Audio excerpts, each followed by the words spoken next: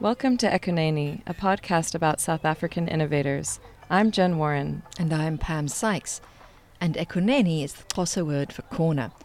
In South Africa, the street corner is where people hang out, trade stories, and watch life unfold. And that's exactly what we hope to share with you. So join us to explore what stirs ordinary people to make a difference in their communities. We'll introduce you to some of Cape Town's local heroes who are changing the world with bravery, innovation, ingenuity, and heart.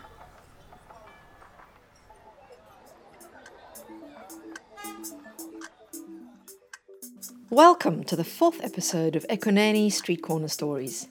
Before we start, we're experimenting with form and accessibility, and we've decided to include a bit more narration in our interviews. In addition, our website is finally live at ekuneni.com. That's EKONENI.com.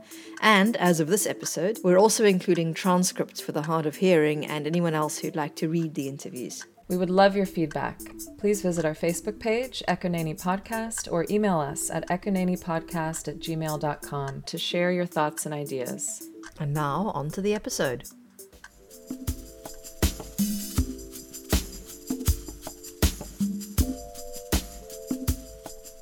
Today, we're on the 12th floor of the Sunbell building at the corner of Voortrekker and Old Parle Roads in Belleville, a suburb of Cape Town. I love the way you say Voortrekker, Jen. I'm not even going to try. We're speaking with Luvuyo Ghani, who is the co-founder and managing director of Silulu Uluto Technologies. It's a proudly South African tech company that's bringing IT services to rural, underserved, and township communities. Silulu started from humble beginnings in 2004, famously out of the boot of Luvuyo's car in Khayelitsha. My name is Luvuyo Ghani. I'm the founder and MD of Silulu Uluto Technologies. Well, I used to drive a two-door Xhosa Light, then 204, and I was a teacher at that time. I was younger than most of my colleagues, and the government that time was introducing outcome-based education to teach learners more on skill. So computer becomes a tool.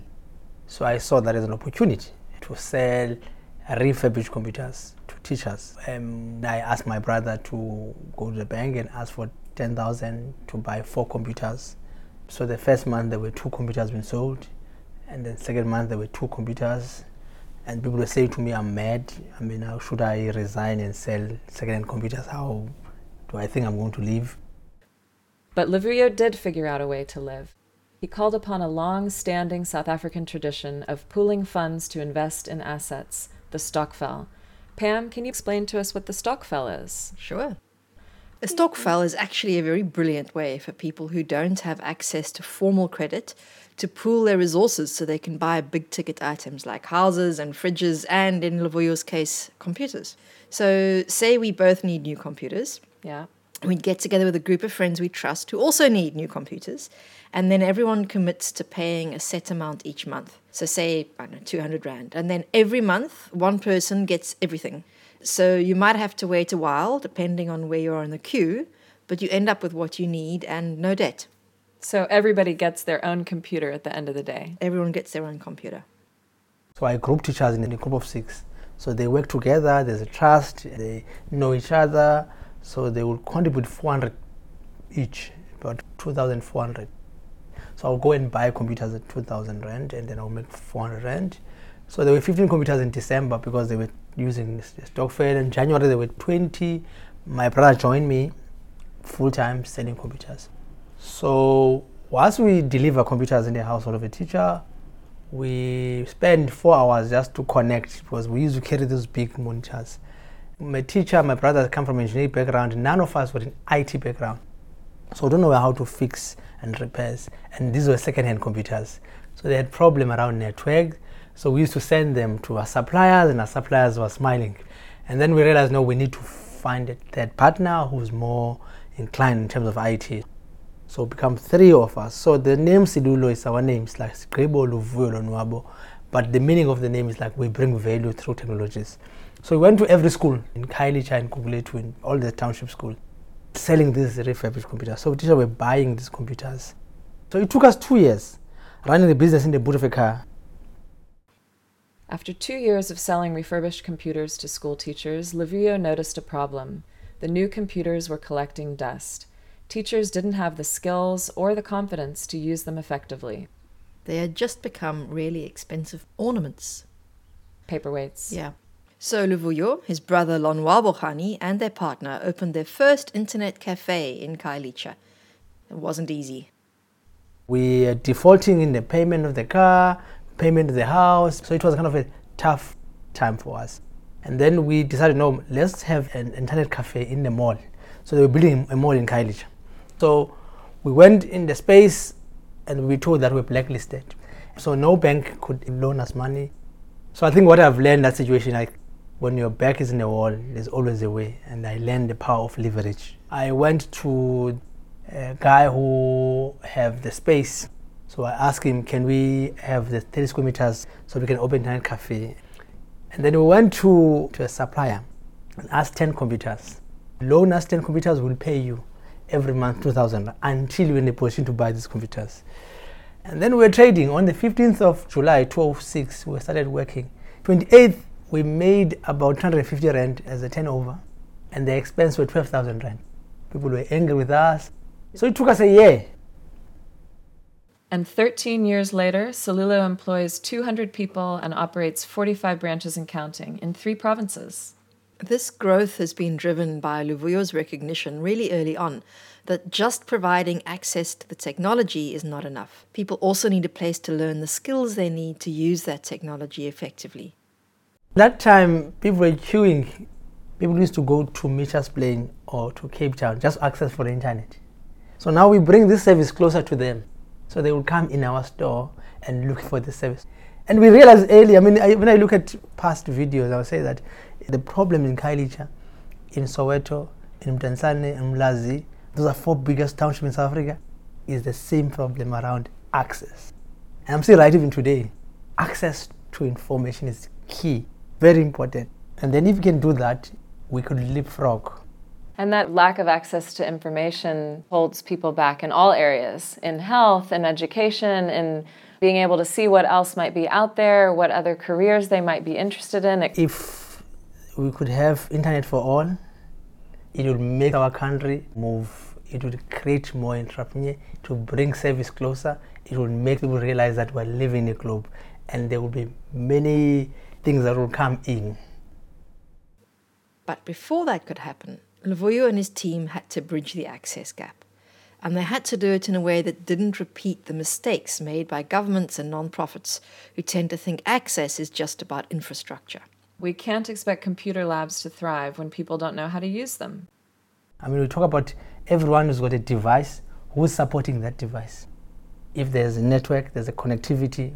Government talk about putting free Wi-Fi. It's like, it could be a white elephant if it's not been done with a local context. Like now, even government is trying to provide tablets, content, but those tablets not being used, not working, and then go back to square one. I think my experience with the government, in all national, local government, it's not been great.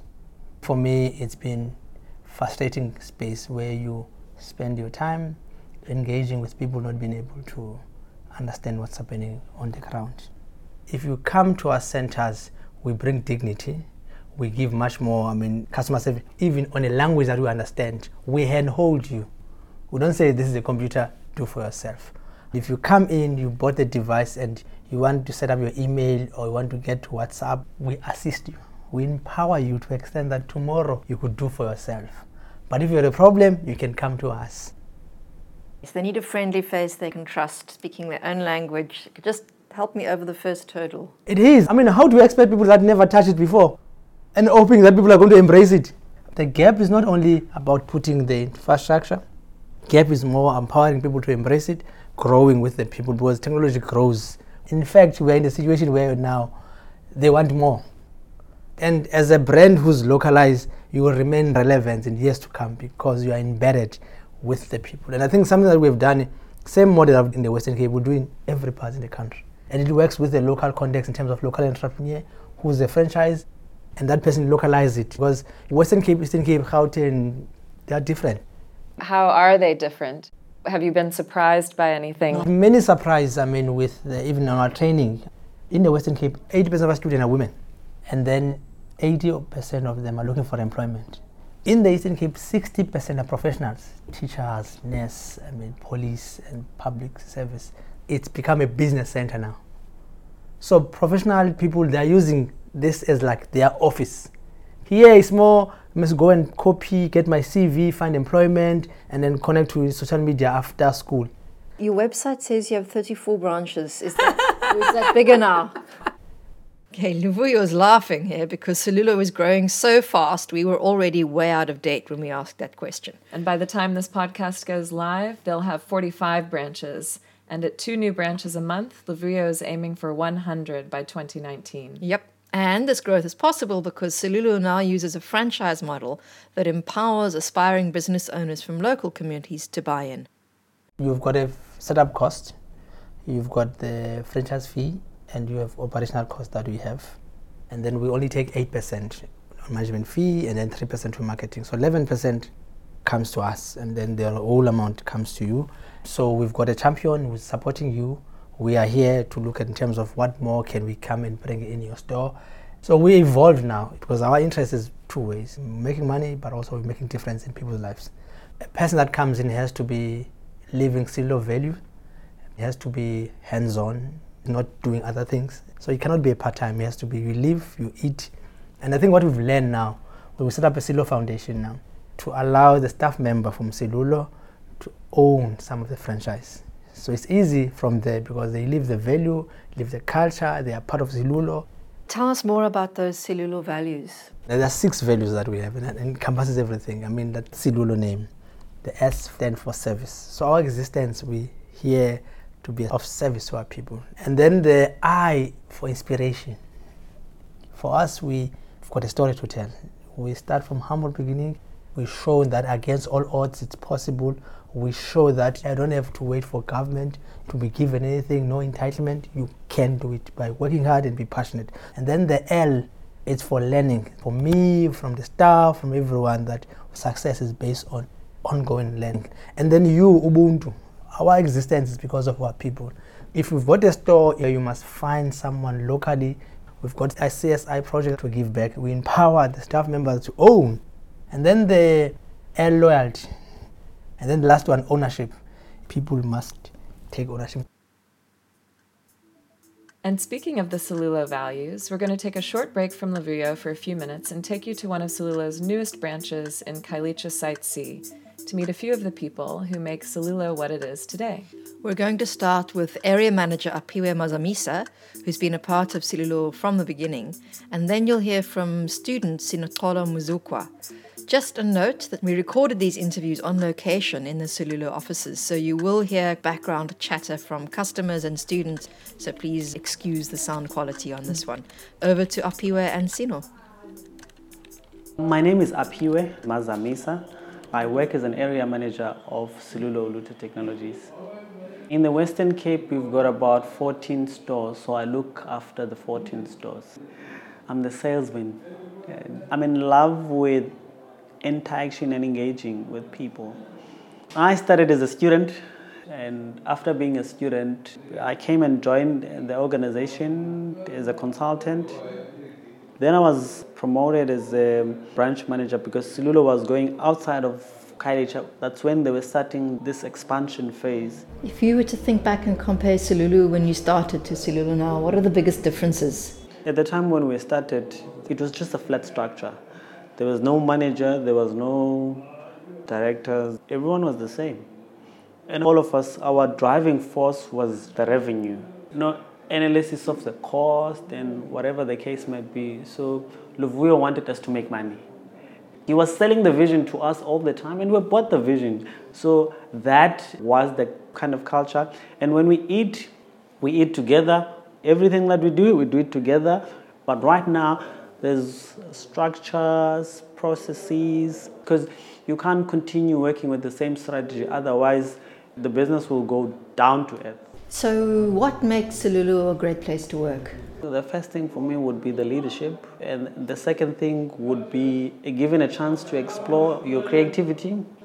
Not to be told on what to do, but to be expected to bring results. And then also just to employ young people that will come with great minds. My name is Sinoxolo Mzukwa. I live in Side B, Khayelitsha, but originally I'm from Eastern Cape.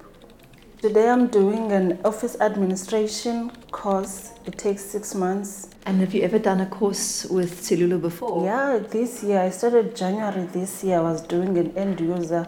And then after end user, I decided, no man, computer alone is not enough, so I have to do something else. So I applied for the office admin course. Some of us, we're very poor, but it's affordable. And if you have a problem in that month, you can come and talk to them. I can't pay you this month, I have to pay you next month, so they will understand. And it's the nearest place here. I don't even use the transport man. I walk to come here. That's important. Yeah. So the very first course that you took here, what did you learn? I learned a lot. First of all, I never touched a computer before. So yeah, I learned to type. I know the Microsoft Word now. I know the PowerPoint. I know how to email and how to receive email, how to check my emails and the internet. I never Google anything, but now I can Google very important information for myself. It sounds like this has made a big difference to your self-confidence. Exactly. I like to learn new things. I want to challenge myself even further. But I didn't know where to start. I didn't know where to begin because I was like, oh, I'm poor, so I'm going to hold back. But then I come to Selulu. Now I see things in a different way. If you were to kind of share with other people that don't yet know about Selulu, what do you think is the most important thing that they know about why it's good to learn these skills and how it's helped you? First of all, I was in that era that if you have grade 12 matric, you're going to find a job. And then I noticed if I only have my matric, I'm just as those other guys that have grade 9. You cannot find a job that said matric only. So you have to upgrade yourself. You have to work very hard. And if you have computer, you can see life differently. You have that drive that I want to do something else. You want to learn more. You want to expand your knowledge. It's giving you a light, and then you can see your future in a better shape.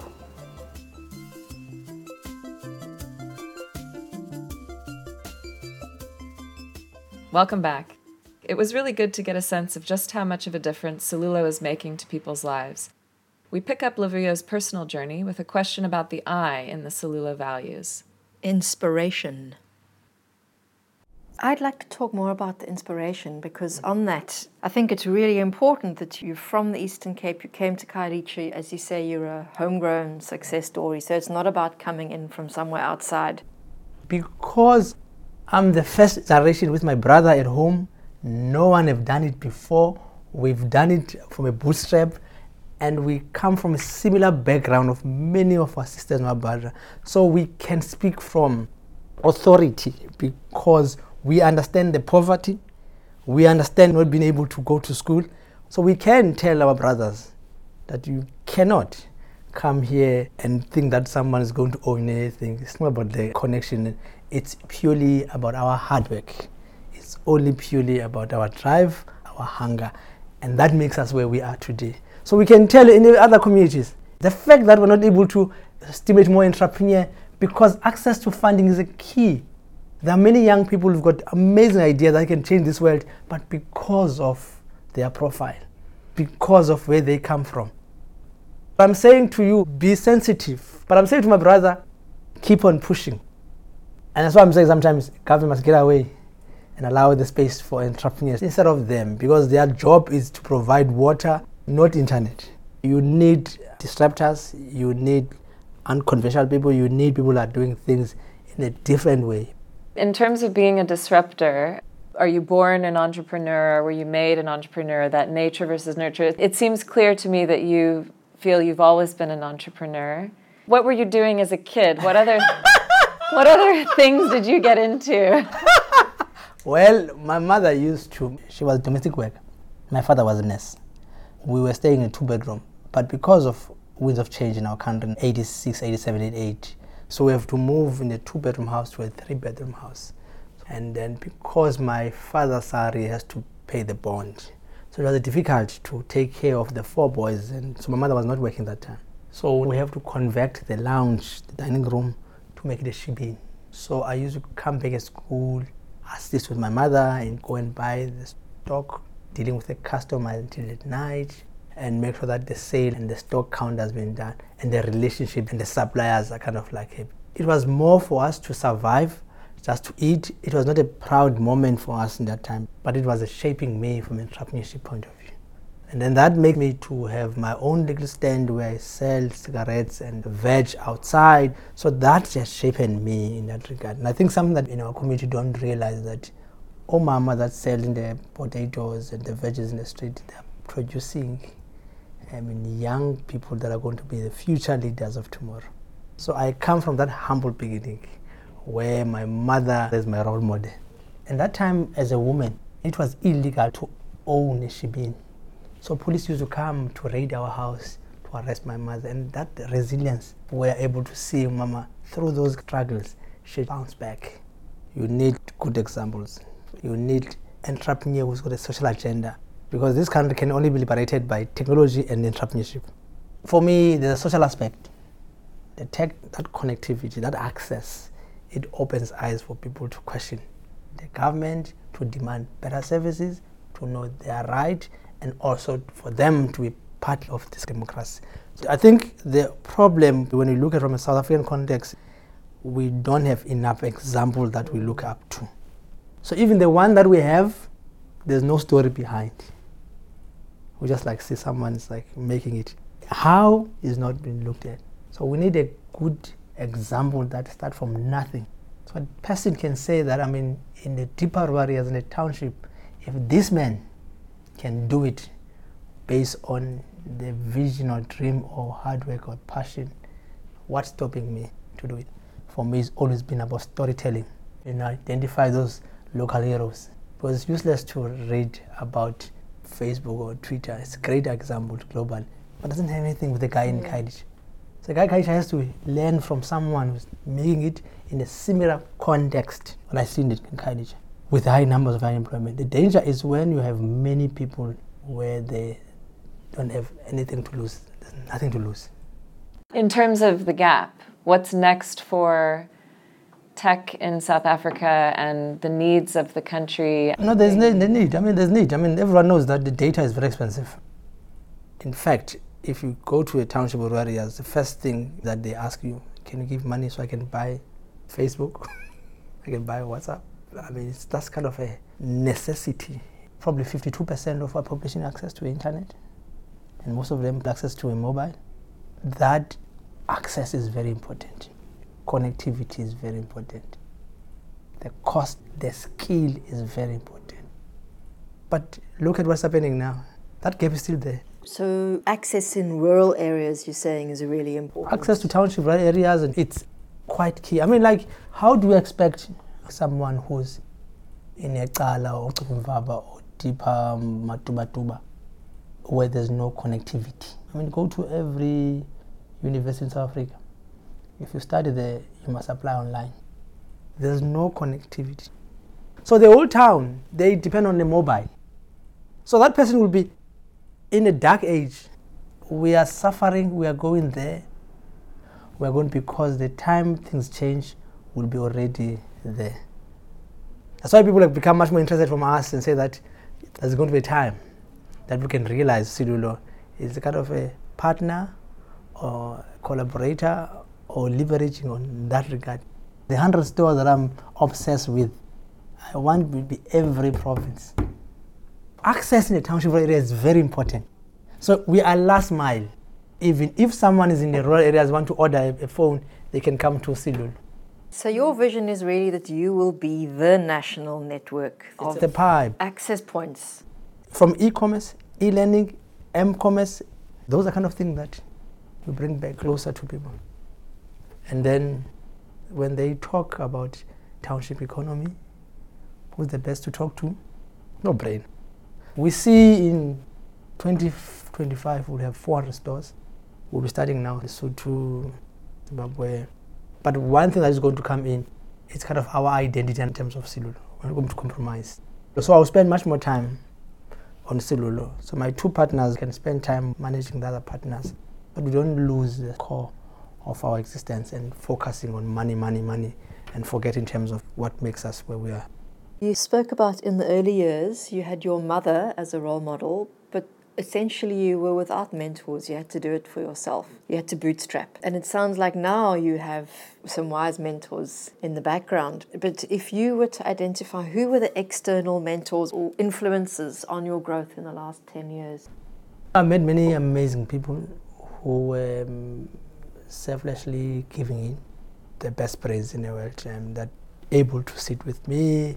We've made many mistakes. We have serious lessons, but they were there with us all along. It's very difficult, and I think something that you don't see. Start from a put of a car, you have one store, you have your store managed, you grow from your store managed, you have a couple of stores that we are running around the country, and then you move from a franchise point of view, and then now Silulu become corporatized with multi systems, structures, processes.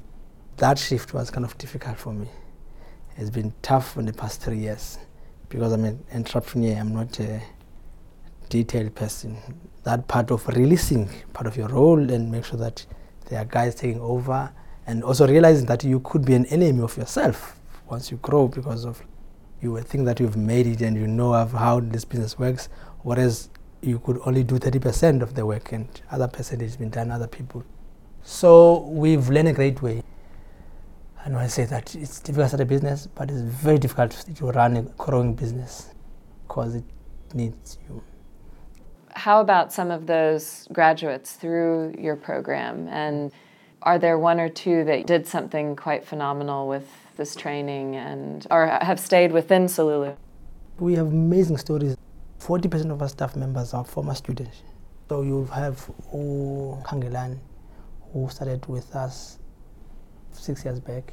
He was a student, and now we've introduced him to SAB Foundation from a funding point of view to buy the stake. So he owns 50% of the store in PAL now. He's looking at now to get another 50% to have 100%. Another young, amazing chap that I taught him when I was a teacher, and he was a third employee. He used to get 500 Rand a month as salary. He studied with us, and then after that he became an area manager managing the stores, and now he's owning the store in Strand. He just finished paying the store, so in a position now he's looking for a second store. So you really are seeing the link from learning the skills through to becoming more easily employed or starting a business. You cannot today find employment. Even the guys who are painters or bricklayers now, they come to our store and say that, can you set up Gumtree, because the bosses are on Gumtree. It's become, with this shift in technology over the last 20, 30 years, a real base requirement. But this is where I'm saying that it can take poverty away because you jump. I mean, the Western Cape, there's a hunger for black talent. We need more black tech guys that can come in digital marketing around that. So, I mean, it's a space that we fit in very well. Luvuyo's comment about the hunger for black talent is a reminder that the legacy of apartheid is still alive and well in Cape Town. Because of enduring educational disparities, the tech scene is very much dominated by white men. I asked Luvuyo if he'd seen this changing at all. There's always been this big gap. There's a huge gap. And Cape Town is still a very segregated city. So are you seeing that gap closing? Are things shifting? What's going on? No. That gap is not been shifting. I mean, so you never ever catch it because the guys are already looking at next evolution. So that gap is not going to be looked at all in terms of bridging that gap because of the scale and the education, the background is not the same. If you come from Bishop, you've got the great network and uncle and aunt who are the entrepreneurs that have done it before. And then when you start your business, you're able to access funding, resources, infrastructure, you will kind of jump. But if you come from Khayelitsha, you studied from UCT, you will have to start working so that you can care of your sibling because your parents not in a position. And South African, we are hard on ourselves. Once you fail, you are history as if you go to jail because no one will trust you anyway. So you're not able to fail. So you'll remain in that situation where you just come up the ladder now. So you find a young chap in Khayelitsha who passed grade 12. He's got a passion for businesses. He wants to change the world. That is amazing, but it's a one-man jive. He met with many amazing people. They're going to confuse him. He said, no, go this way. Go that way. No, go that way. And you find him like, keep on. Because there are so few role models, the minute someone pops up, everybody wants a piece of him. Everybody wants the story. So it must be very confusing and difficult actually for a young person. It has to be difficult for me. Because I mean, like, once you start making it, you've got a gift. People want to see your piece everywhere. You talk everywhere. You tend to think that now you've made it. And you focus on wrong things more than running your own business and trying to be all over and trying to give everyone attention. So because we don't have a strong entrepreneurship culture, I'm alone. So even now, while I'm succeeding, there's still a lonely road. So I'm in a situation now, I'm kind of like, look at myself, what I eat, and then exercise, and in terms of the stress level, and also the deeper mask and deeper things, and become vulnerable. So I'm kind of in the space which is where I discover also about my roots and understand where I come from, and then hence like myself, I want to give back because there are many people that assisted me. There is this possibility of leapfrogging without 4 more years of formal education. So that's why the beauty about the tech, it's able to show people possibilities that through innovative idea that will come in, you're solving your own problem, you can solve the problem of the communities, and that can bring money through you and change your life.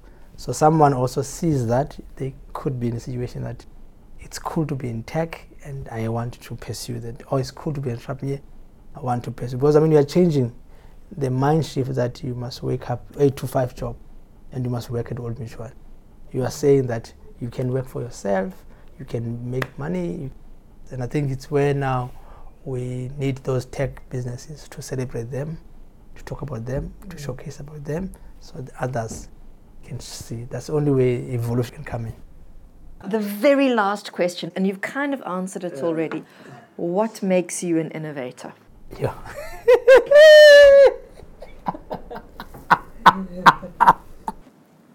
It's a good question, eh? I think what makes me to innovate, it's if you understand the entrepreneurship journey, that moving from selling computers on the boot of a car to internet cafe, to training, to mobile, through providing space, I have to innovate in the space where I am, because if I'm not doing that, I'll miss out. And it makes me always keep on looking at what is going to be next. So it's purely about curiously, empowerment, it's purely based on seeing the communities, what is missing, what can I bring. So being an innovator, just keep on questioning, is it enough? Is it okay? What more can I do? I mean, asking that kind of critical questions that makes me to think, process it, and start engaging around that and say, how can I become the next big things? And that's my interest, to build history, to leave legacy. To do that, you must innovate. Thank you. Wow.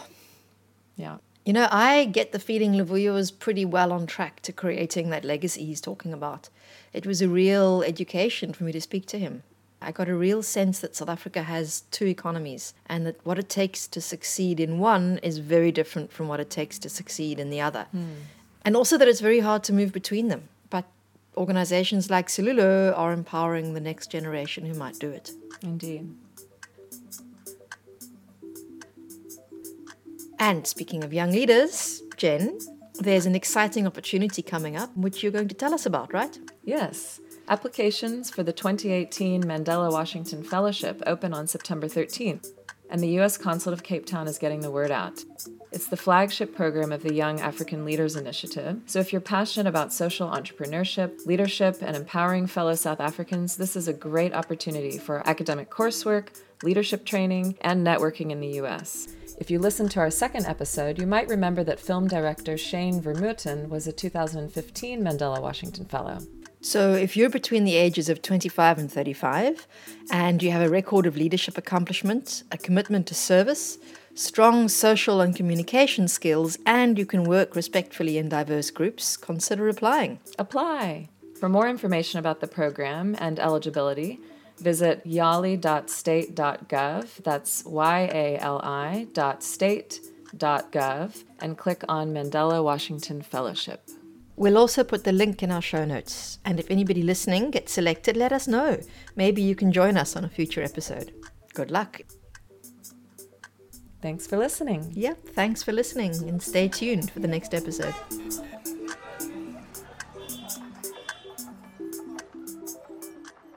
Ekoneni is produced by me, Pam Sykes. And me, Jen Warren. We're supported by the US Consulate of Cape Town and the American Corner at the Cape Town Central Library. Special thanks to Nwabisa Mayema and Debbie Matea for moral support.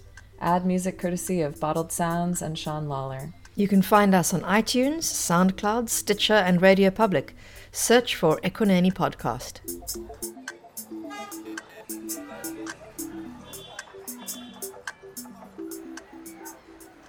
Welcome to the 4th episode of Ekoneni, Stories from the Street Corner. Sorry, so wrong. You threw me off. So wrong. Okay, welcome. Okay.